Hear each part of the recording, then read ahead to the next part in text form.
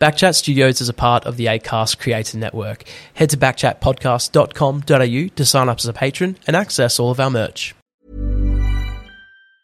This Mother's Day, celebrate the extraordinary women in your life with a heartfelt gift from Blue Nile. Whether it's for your mom, a mother figure, or yourself as a mom, find that perfect piece to express your love and appreciation. Explore Blue Nile's exquisite pearls and mesmerizing gemstones that she's sure to love. Enjoy fast shipping options like guaranteed free shipping and returns. Make this Mother's Day unforgettable with a piece from Blue Nile. Right now, get up to 50% off at BlueNile.com. That's BlueNile.com.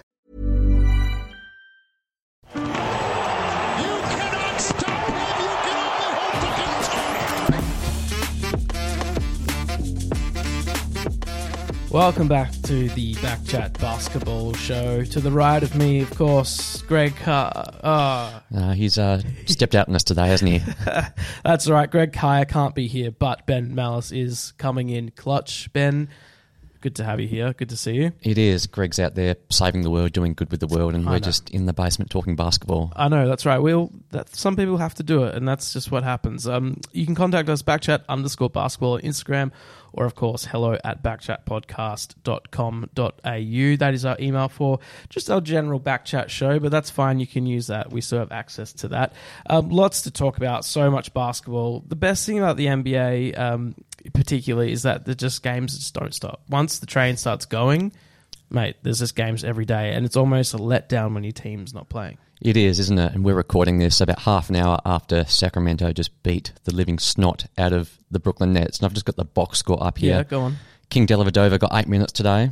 Alex Len got 5 minutes. Rashad Holmes got 6 minutes. And right. That is the indictment of what happened to Brooklyn this morning, because they got beat down and bum rushed, and we did see Ben Simmons get to double figures for the first time in about a year and a half. So 500 days. Let's pop some champagne for Ben. Baby steps. But the Brooklyn mess seems to be continuing, doesn't it? Yeah, 32-point loss to the Kings. The first time, I think, since 2018 that I read before that the Kings had played on TNT. So, like, the first time in a long time they're getting, cable area games.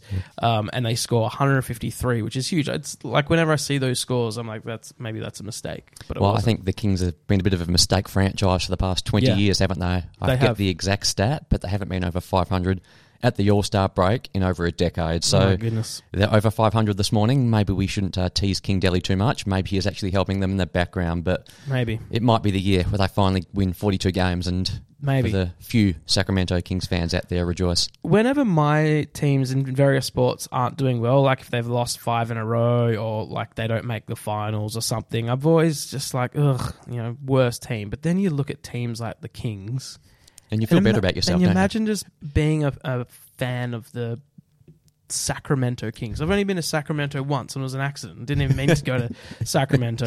Landed the plane too early. But to go for the Sacramento Kings, like, it must be an absolute hard slog. Well, that's one time too many, isn't it? I've spent about 30 days all up in San Francisco, and every time I've been in San Fran, I've always thought, I should get a car today and drive up to Sacramento. It's only an hour up the road. What for? Yeah, I had free access to basketball games in 2019 and I still didn't go up the road. That's right. There's like even just AFL teams,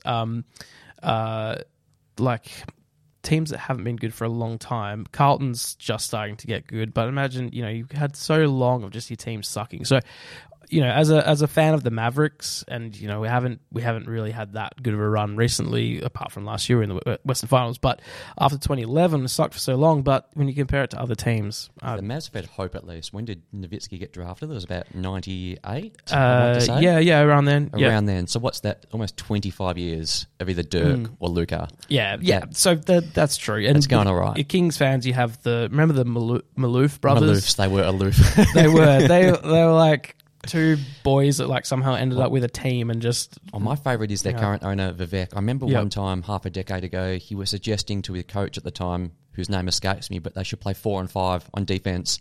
That's and leave right. one of their players just lurking in the front court and just looking for cheap buckets. That's what happens at Loftus on a Monday night at 9 p.m. Like, there's always the big boy that's like, mate, I'm not running back. And so he sits under the basket and you end up having someone that plays on him. So, yep. Maybe I need to come back to basketball. My knees are shot, but if I come back, that I think has to be my destiny. Just live in the paint on offense and just feed me, please, boys, and let's get some buckets.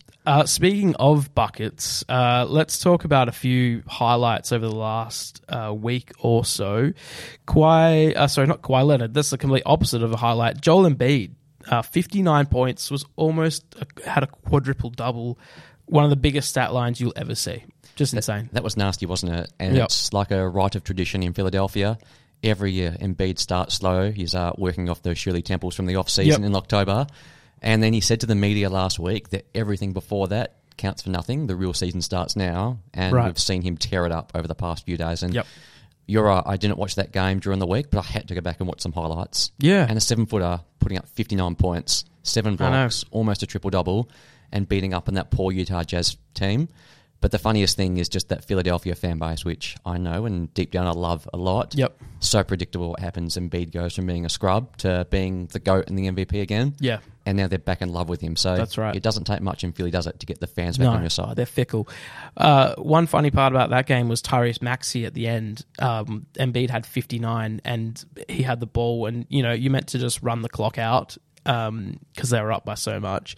And Maxey was pleading with Embiid to score another bucket, to go for 60. And a couple of people, who were talking to me like, no, you can't do that. And Embiid was like, I'm not going to go for it. But Maxey was like, please go for it. I'm all for that. Do you remember at the start of the season, it was the rookie on the Pacers, Mathurin. I'm going to butcher his last name. Oh, yeah. But he stole the ball at the end and just had to get those extra 2 points. Yeah. I figured, why not? If you're on 59 points, Embiid is probably never going to get there again. Go for it. It's like back in the day when Klay Thompson was shooting all these threes and hot. Yep. And he got pulled after 3 quarters with 61 points.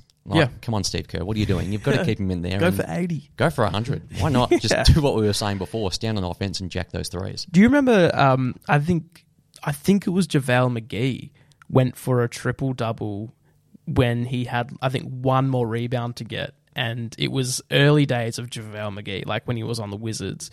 And I think he may have deliberately missed a shot. I do remember this. I can't remember if it was JaVale, but someone deliberately missing shots on offense. I know, someone deliberately missed a shot to get a rebound. I think it was off their own basket. And then JaVale McGee, I think, just went for a ridiculous shot at the end to get the triple-double.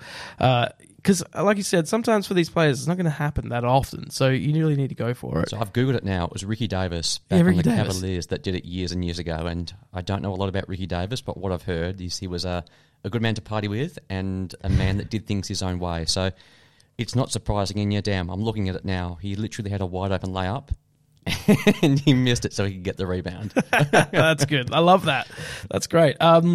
Let's talk about Josh Green. Yes. Australian NBA product. Well, he has had some sort of turnaround. As a Mavs fan, Josh Green has been, just not a whipping boy because he doesn't do much. He didn't get on the court very much, but people just really disappointed. He doesn't do anything. He can't shoot. He can't dribble. The only thing he can do is hustle and defend.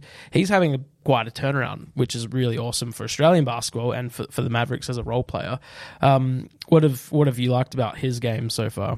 Yeah, well, I think we can give all the numbers about how he's improved this year. He's shooting the 3-ball very well. Yep. Defensively, the Mavericks are so much better with him on the court. And he's really serving that niche, isn't he, in Dallas, that being a Mavs fan around Luka, you want guys that can shoot the 3 on offense and defend on the perimeter on defense. And he's really coming into his own this season. And his usage is slowly going up, but his defense is the thing that really I enjoy watching because the 3-ball will come and go. And like we know with young players, it's often a matter of time and until he gets up to that 35, 36% mark from 3 consistently. That's right. But defense is something he can do. And there was a cool clip from last week where he was trying to set a screen on Kevin Durant and then he was going back and forth with Durant and trying to defend KD. And I think above all else, that's just what you want, isn't it? You tell me you're a Mavericks fan. Yeah. What are you seeing from him out there? Oh, well, just someone that can put shots in because Luka's going to have the ball 50% of the time. His usage rate is insane. So to have players that you can trust to knock down a shot is crucial, because what happens with Luka is when he can't trust that someone's going to actually knock down a shot, he has to do it all. Teams can just collapse on him, and they just know if we shut down Luka, and players have been coming out this last week. I think the first one was Kyle Kuzma, who said, well, all we need to do is go to Luka. Like, none of the other players can dribble, I think. And then there was another player that said, it wasn't Kuzma that said they couldn't dribble. There's another player that they lost to said, mate, Luka's the only one that can dribble. So Luka just ends up carrying the ball way too much, has to put up a lot of shots, and the Mavs are easily beaten if he's having a slightly off night and he can't do the things he needs to do. So that's why Josh Green's so important, because he gives them an option and players can't just double off of him. What's your take on that as a Mavs fan in terms of Luka? There are all these stats that I remember looking up last year that when players have the usage like Luka's got now, that they flame out as first-round exits and maybe win a playoff series, but they're not genuine contenders. So does it concern you that Luka is having to do so much to get to a team, what are they now, 8-6? They're totally. Not exactly setting the world on fire. Yeah, well, the thing is that last year we went to the Western Conference Finals and came up against just a better team, the Golden State Warriors, obviously. But yeah, I'd hate for his career to turn out a bit like James Harden's, in that he could drop 50, he can do all this cool stuff, but when it comes to it, you can't actually win a championship with him. So they're forever going to be asking, who's that player that can come next to him? Who's that guy who's going to be the one who can take care of some of the ball handling, some playmaking? So that's a slight concern, but I don't know, he's that good. I'd love to just... I don't know, every team wants another shot maker and shot creator, but the Mavs don't really have great assets. They've never really been a destination for free agents, so it's tough. I don't know how they do it. It is tough, and I think that's why Josh Green's development is so important, because it's good for the Mavs in the moment, in the sense that I'm looking at some quotes from Jason Kidd here talking about how confident he is and how he's trusting Josh Green. So he's helping them win games in the moment. And as well for the franchise, the reality is Luka's only got 3 years left on his contract after this year. Yep. And as we know, when there's 2 years left, that's when the trade demands can start happening. And for a front office point of view in Dallas, having Josh Green perform, let's be real, it makes him a better trade asset. It makes him more valuable. And so that if Kevin Durant or Superstar X complains and wants out in a few months, it might suck for Josh Green and he might be sent somewhere around the NBA. But for the Mavericks as a franchise, it's really helpful that they're starting to develop someone who is only 21 years old. He's proving himself as a 3-and-D wing. Yep. And as well, Josh can get a new contract after the season, and if he keeps this up, he's going to be getting up to 100 mil. He'll get paid. So that's the great thing for Josh Green, is that even though he's just showing enough where teams will be like, okay, he could actually be really valuable. Tyrese Maxey was taken 3 picks after Josh Green. And Desmond Bane, this one always hurts me. Desmond Bane's picked 30. I mean, how good is he? He's so good. And Josh Green was taken before him. So a lot of Mavs fans look at Desmond Bane, they look at Tyrese Maxey, things he could do, and then we're like, well, we got Josh Green. I mean, there's obviously other players that were taken that are worse, but the Mavs fan base have always just had issues with not having great draft picks, and Josh Green is slowly chipping away at becoming, I think as well, just the 21-year-old comment, I think that's the biggest thing to remember with Josh Green. You look at all these players around the NBA, there were players drafted this year that are older than Josh Green. That's right. Already. So it's been a bit hard. And of course, that was the COVID 2020 draft where the teams couldn't scout the players. They couldn't get them in. They were doing Zoom calls. The world was upside down. Yep. And imagine too, for Josh, trying to get into the NBA during those COVID seasons, it would have been a lot harder. Well, it was a lot harder than a regular season. So again, I'm looking through that list of names there, and if you want to feel better as a Mavs fan, look at some of the other names that were taken after Josh Green. or even before. So, that's right. And the good thing about Green, last thing I'll say about him, he does just play so hard. So you know that you're going to get a guy who, when he's on the floor, he's going to... he'll probably make a few mistakes. He might not hit every shot, but he's going to hustle and grind. Classic Australian basketball. Yes, we're filling all those cliche buckets for him, aren't we? Yeah, that's right. What about Tatum? He's been good, hasn't he? He's been very good. Yeah. Always just like the guy that you just think he's just on the verge of becoming the best player in the NBA. See, I've always had a secret man crush on Tatum. I was lucky in 2017. I was in Summer League the year he got drafted. Yep. And again, I was a bit of a basketball nerd. Well, still am. And you could just tell back then that his footwork, that his composure, that his just general intellect for the game was so high as a teenager. And then we've seen him get all these playoff reps over the past few years. Yep. And again, admittedly, in the finals in June, he didn't have his best end of that series, and there was some speculation leaving the finals. But we've seen him come out this year, and he just looks every bit like the top 5 player a lot of people have been projecting him to be. And he's right up there in the MVP discussion. And the biggest thing for the Celtics as a team and him is just how effortlessly he scores the ball, right? They've got one of the best offenses in the game. And it seems like now he can just wake up and score 30 points. Yeah, I keep seeing these video comparisons of him and Kobe, and it's uncanny. They're like footwork and the fadeaways and the shot fakes that he does. It's just you could almost just you just swap the faces and it's the exact same. And again, right, I just checked, he's 24 years old. Yeah, and you think he's about super young. What he's done so far. He's been to the NBA Finals, the Conference Finals twice. He's made multiple All-Star games. Yep. And we shouldn't joke about it, but what happened in Boston with their head coach 2 months ago, he had to navigate that and lead the team, and they're sitting atop the Eastern Conference. And I think for mine, they look poised to rip off a big batch of winning games over the next couple of months and look set to put themselves in competition with Milwaukee to really return to the finals. So it looks like we're going to have a race in 2 for, well, maybe 3 for MVP with Doncic, Giannis and Tatum. And again, with all the Celtics mafia out there in the media in the US, Tatum's probably a really good bet to maybe even take home MVP. I think we sort of talked about it. I mentioned it a few weeks ago that I think Giannis is going to suffer the media being bored with not giving him the MVP. So it'll be his 3rd MVP if he gets it this year. But he is still putting up monster numbers. Whereas Tatum is like that new. He's fresh. That juicy pick. There's all these comparisons, like I said, to Kobe. Maybe, and he's got a better team around him as well. Like Doncic is probably, Doncic is a better player than Jason Tatum, but Tatum's got this really strong team around him which can get a lot of wins. They might get to 60 wins or something, and that puts Tatum in the box seat. And I think as well, you mentioned James Harden before in relation to Luka Doncic. I think Doncic, in terms of the MVP discussion, might be a little bit hurt with what Westbrook has done over the past 5 years and Harden has done. These players that have put up massive stat lines and in some cases deserved MVP and some didn't, but they got the award. Even Jokic last season, who I thought was the MVP, but we saw when he got swept out in the first round against Golden State that there were certain pockets of the NBA world that were complaining about giving the MVP to someone that's not on a serious contender. I think Doncic has to really battle against that this year. Whereas, like you say with Tatum, they're going to win 55-plus games. He's going to lead the team in scoring. He's going to be a guaranteed all-star starter.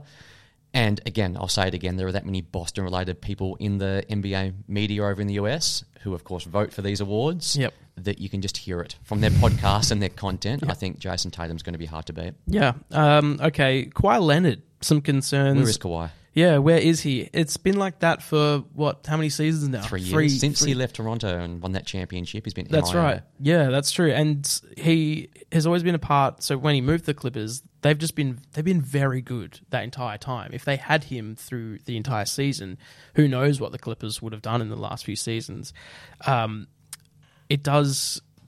I don't know. What's the deal with his body breaking down? They have to rest him constantly. Yeah. Again, it's hard, right? I point to that 2019 season when I was in Philadelphia and I was able to see him firsthand just beat the Sixers by himself and go to the finals, and I was in Toronto for those games.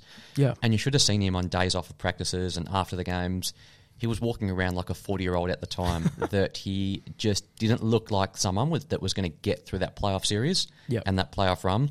And all power to him. That was one of the best postseason runs I've ever seen, and he deservedly won Finals MVP and then won the championship. But you add another 3 years to that, an ACL tear, and everything he's been battling from a health perspective. And the Clippers must be sitting there going, damn, on one hand, we have this deep team, a team who I think on paper, if Kawhi is healthy for the playoffs, have every right to think they can win the whole thing. Totally, But you just can't trust Kawhi Leonard. He is in that bucket of players now, like Kyrie Irving and Ben Simmons, for different reasons. But when it comes to winning games on the court and winning playoff games and hopefully finals games, you just don't know if Kawhi's going to be there, do you? Yeah. He single-handedly beat the Mavericks in a playoff series. Like, why couldn't he be resting in that? That's right. He put up like 48 points in the game 6 in Dallas. Yeah, when the Clippers were losing that game, and in the fourth quarter he was like, nah, and just scored like 20 straight, would not miss from the mid-range. It was incredibly frustrating. Ended up being the Mavs. I think the good thing with him, though, you watch him play, even though I remember that game now, it was all just like pick and roll, jumpers from the paint. He's a robot. He is a robot.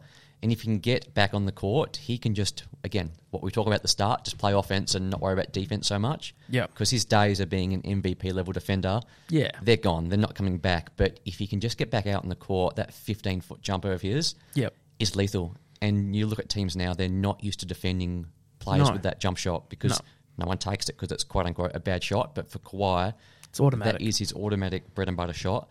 And with Paul George and all those shooters on the team, there is hope. But yeah, fingers crossed that he can get back out on the court soon. Let's look at some City jerseys. Those have been released in the NBA. They're always fun. I feel like some teams do it really well. Some teams, I'm just like, mate, you've basically just put a fancy font on your original design. Some of the highlights for me, I'll definitely have a look at these. Look them up if you're just listening to this. Portland, for me, is a really good one. It's got this very nice blue. Someone compared it to a carpet tile design. This really nice light blue. Houston's gone sort of bit retro. With the pinstripe. That's very good. The Golden State Warriors have this very odd... Is it a rose at the bottom? It does look like a rose, it's like doesn't this it? Golden rose that transitions into black. That's sort of odd. Any ones that you like? You might think I'm pandering to you here, but I actually like the Dallas outfit. Yeah, it's very retro. It is. And even the Milwaukee one, the blue, I do like that as well. So there are a couple of better ones, but I'm just looking at this now. It's hard to just identify who's who, isn't it? Like Phoenix looks like they're an OKC team. Yeah, OKC's so look this up. If you're listening to this, look up the Phoenix City jerseys. It literally looks like old school OKC jerseys, that light blue and orange. I don't understand it. I'm just looking in. The New Orleans one is fun as well. That's a Mardi Gras purple. Yep. And if you've ever been to Mardi Gras in New Orleans, that will bring back good memories for you. The one that you mentioned there, the Milwaukee colour, is a light blue. And they used to run the Cream City jersey, which was a cream colour jersey. And they also had part of their home and away kit was this cream design as well. So it's this off-white, which is what cream is. I didn't need to explain to you what cream is. And they aren't using that this year. And apparently what I was reading just earlier was that they can't use that cream colour anymore. It's not allowed. The NBA has said you can't. And the reason is quite odd. I'm going to tell you. So someone who sort of linked with the team said teams can't wear cream anymore because it interferes with the digital ads that are placed on the court in broadcast due to the uniforms being so close to the colour of the wood that is keyed out in the process. So a lot of times now, you don't even really pick it up, but the branding on the court with the ads isn't actually on the court. No, the NBA's got bills to pay, right? Yeah. So they need to get the ads on the court, and even the fact that we have 5 different jerseys to look at here for each team this year. Yes. Reinforces you've got to pay those bills, don't you? Yeah, that's right. So if they and sometimes you do notice it if a player goes past an ad, sometimes the ad sort of just overlays on top of the body and you're like, hang on, it's not a sticker. Well, the strangest thing, if anyone ever goes to an NBA game in the States, behind the scorer's table in the middle of the court, when you're watching on TV, you obviously got ads that pop through and rotate and all of that. At the games, it's just a green screen. So when you're sitting there watching the games, it's just this green screen behind the players. I remember the first time I stepped foot in an NBA arena. Yeah. My simple brain going, what is going on here? Like, where are the ads? Why aren't they selling ads?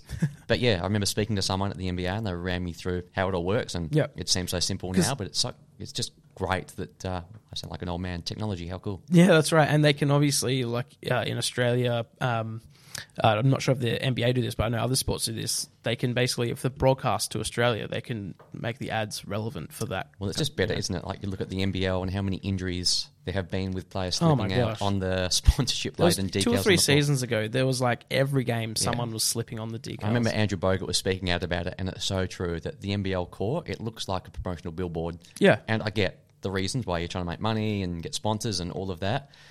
But yeah, surely the NBL can look into some technology and mimic what the NBA does, because you don't want your players slipping over there. I think we can agree on banning cream jerseys. We'll sacrifice that. Yes. But we don't need players tearing the ACLs just for some revenue generating do it. I have this like vivid, and it's not fair on Latrobe, but I just have this memory of like NBL players slipping on the Latrobe logo constantly, because that was in like the circle in the center court.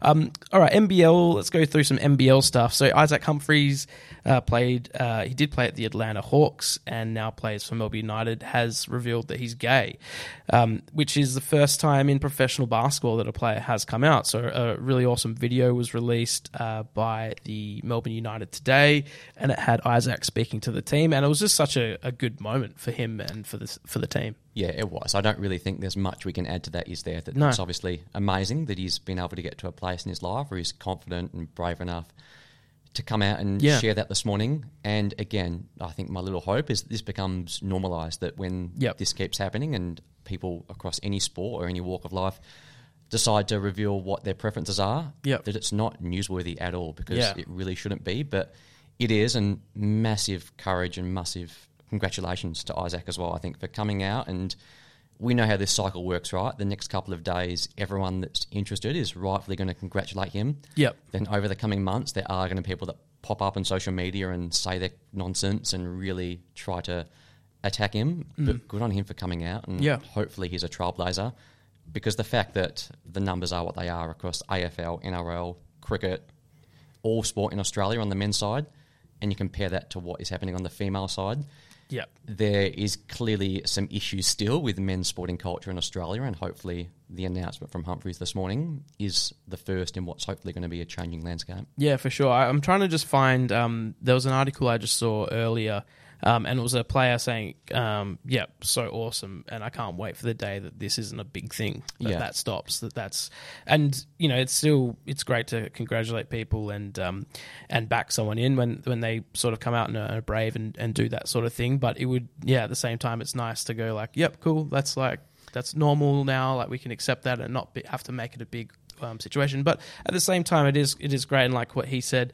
he doesn't want other people to have to feel like they can't be who they are. So it is also great to celebrate those people as well. Yeah, it's amazing as well. And again, like in ways that I definitely can't understand, I'm sure Isaac's going to be a massive role model and someone that a lot of people around, not just Australia, but I saw this morning that you had Wojnarowski from ESPN tweeting out the video. You had Malika Andrews from ESPN tweeting out the video. So this announcement and Isaac's courage has gone global, and who knows how much of an impact that's going to have. It's probably impossible to state right now. And like you said, let's just hope we get to the day soon where this is a normal event and we don't have to be having these discussions anymore. What do you think about the too small celebration or sort of taunt that happens a lot? Like, it feels like that's the new big thing that the NBA players are doing. Russell Westbrook's obviously got the rock the baby. Steph Curry has the like sleepy time sort of thing. But the too small, I love it. See, really, I think it's lame and corny. I love it. I like Steph. It's maybe because Steph is, I don't know, he's perceived as a bit of an old man. And he's won so much. I actually like his putting to sleep sign. I think Russell's rock the baby. Why? Like, you haven't won seriously in 4 years. But you're right, the too small thing, it's running rampant. It was Jason Tatum that was doing it most recently over the weekend. And it's funny, isn't it, how these NBA players just watch each other and they just latch onto these celebrations. But I'm interested, why do you enjoy it so much?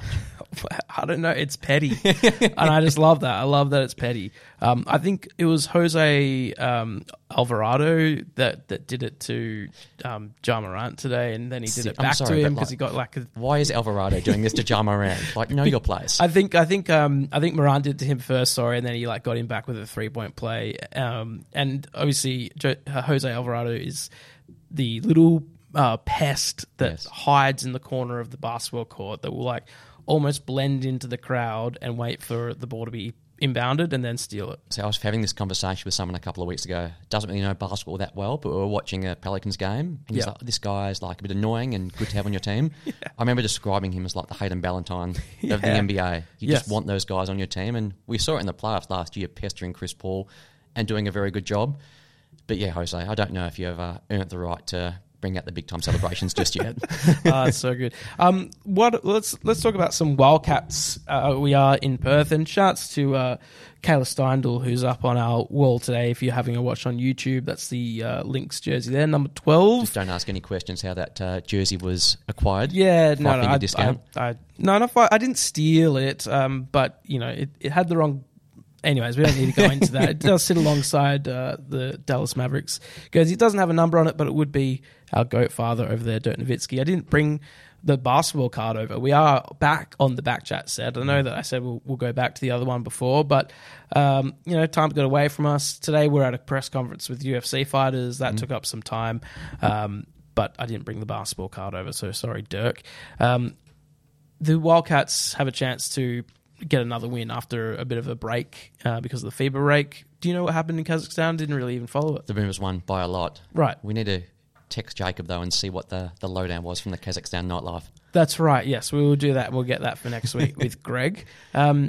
Yes, Wildcats can get back on not back on the winning board, but get another win after a bit of a slump against the Phoenix tomorrow, Thursday night game. Interesting. I enjoy it because I live in Leederville, but I could imagine that if you lived in the outer suburbs, it wouldn't be so much fun. Yep. But yeah, big week for the Wildcats. They've got the Phoenix tomorrow and the 36ers next week, both at home. This is a bit of a chance for them to get back above 500, win a couple of games at home against teams that are good but not great. So interesting to see what it looks like tomorrow. The Phoenix obviously have Alan Williams inside, who is a big man. Yep. Rebounds, plays inside, can score inside, which is, like, as we know, one of the Wildcats' weaknesses and something they haven't done well since Danny Mills took over 18 months ago. So that's probably the most obvious thing to watch for tomorrow. But it's a good opportunity, as I say, for the Wildcats to get home, get back to 500, and if they want to be making the top four, I think they need to be winning these games at home. Yeah. Well, I think it's the top six now, right? It is the top six. The fifth and sixth make that play-in tournament just to get more games out of it. More games, more money. There is I think Thursday night game. You're cool with it. I reckon the Wildcats as an organisation would be a little filthy because it does hurt their ticket sales. That's for sure. I noticed in all throughout, I think maybe November and December, they've got a pretty rough schedule in terms of Thursday night games. So I'd be interesting to see how their how many people go along to them, because if kids, like, it's a massive event for kids, so parents can take their kids along, but the school the next day. I mean, I'm a parent. I'm just laughing. I'm not a parent, so it's all good. Yeah, like I'm not. I don't, like, our kids are so young anyway. That's not like I'm worried about school. But when they get to like 7, 8, 9, like, kids can get really ratty when they're tired and then they've got school. So it's a very interesting discussion, isn't it? I think we saw with COVID, obviously there weren't fans in the stands. All these sports moved towards being TV products. Yeah. And tomorrow night it's perfect for the NBL because they've got 2 games on TV from 7 o'clock in the Eastern States, and it's just non-stop basketball to midnight. So on TV it sells. But you're right, that it's obviously going to impact crowd numbers. Not so good for the Wildcats, but it's one of those greater good discussions, isn't it? That's the right. Wildcats fans can take a cut, and there'll be less players there, less fans there, but there's basketball on TV on a Thursday night, which is a good thing. And maybe they won't get rid of as many chalky milks. I noticed, did you see that last week when I went to the Wildcats game, or 2 weeks ago, whenever it was, everyone was encouraged to get, take their small choc milk. Were they giving them away? They're giving them away, yeah. So you literally, we walked out with about 2 minutes to go because Wildcats had lost, and I'm a fickle fan and I wanted to go get dinner.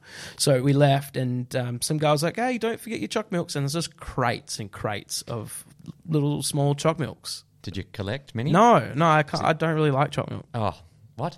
This is just taking me back to when I was a kid. I remember we had Eagles membership since I was a teenager, luckily. Yeah. And there was this one game, would have been in high school, so 14, 15, and they were doing the same thing. Yeah. And they were giving these little chocolate milks out after the game. But this was one of the rare times where Dad drove to the football, and it was great. We came home with about 20 chocolate milks each. We had our little bags that we took to the football. Yeah. We cleaned up. It was one of the greatest days of the football ever. I just don't know why they get, like, it's not like people don't know what chocolate milk tastes like, and they're going to be like, oh, this product's delicious, I'm going to go buy some. Everyone knows what they're getting. Like, it feels like they're just giving away free money. Yeah, you probably should check the date on the carton, shouldn't you, and check it's not expired. All right, well, let's hope Greg is back next week. We've got some questions. Keep sending them in, please. hello@backchatpodcast.com.au, or you can send them in to backchat_basketball Instagram, because we do see the questions, and the few that we did have for this week were for Greg. Some good stuff about sledging. I obviously sledge a bit on the basketball court. I haven't played for a while. So what was your go-to sledge? It depends on the person, but what would usually happen is I would talk about the person to my team. Love that. That's my go-to as well. Yeah.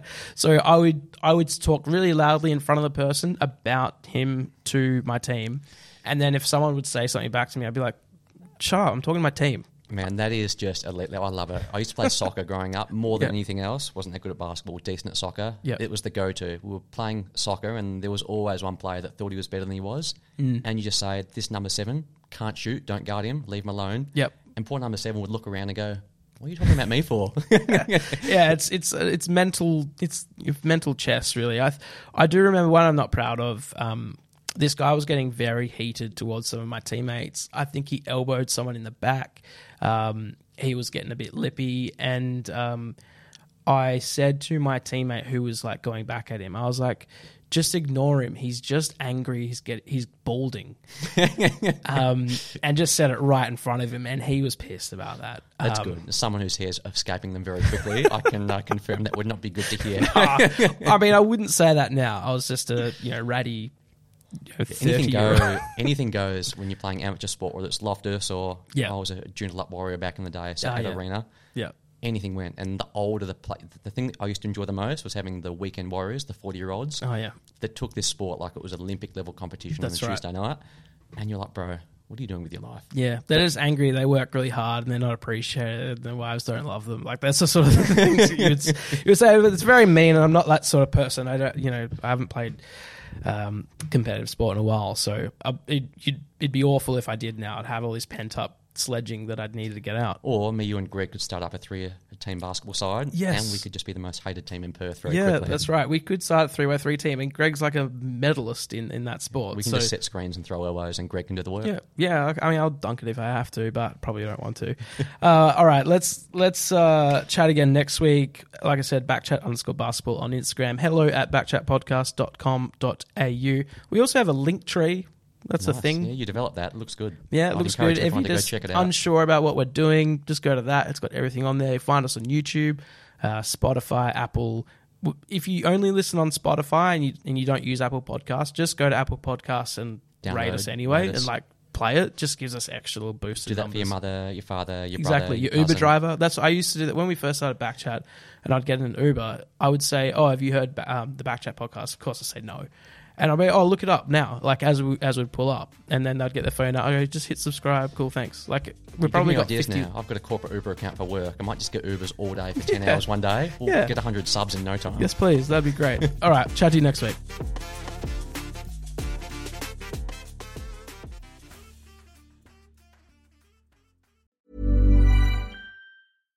Hi, I'm Daniel, founder of Pretty Litter. Cats and cat owners deserve better than any old-fashioned litter. That's why I teamed up with scientists and veterinarians to create Pretty Litter. Its innovative crystal formula has superior odor control and weighs up to 80% less than clay litter.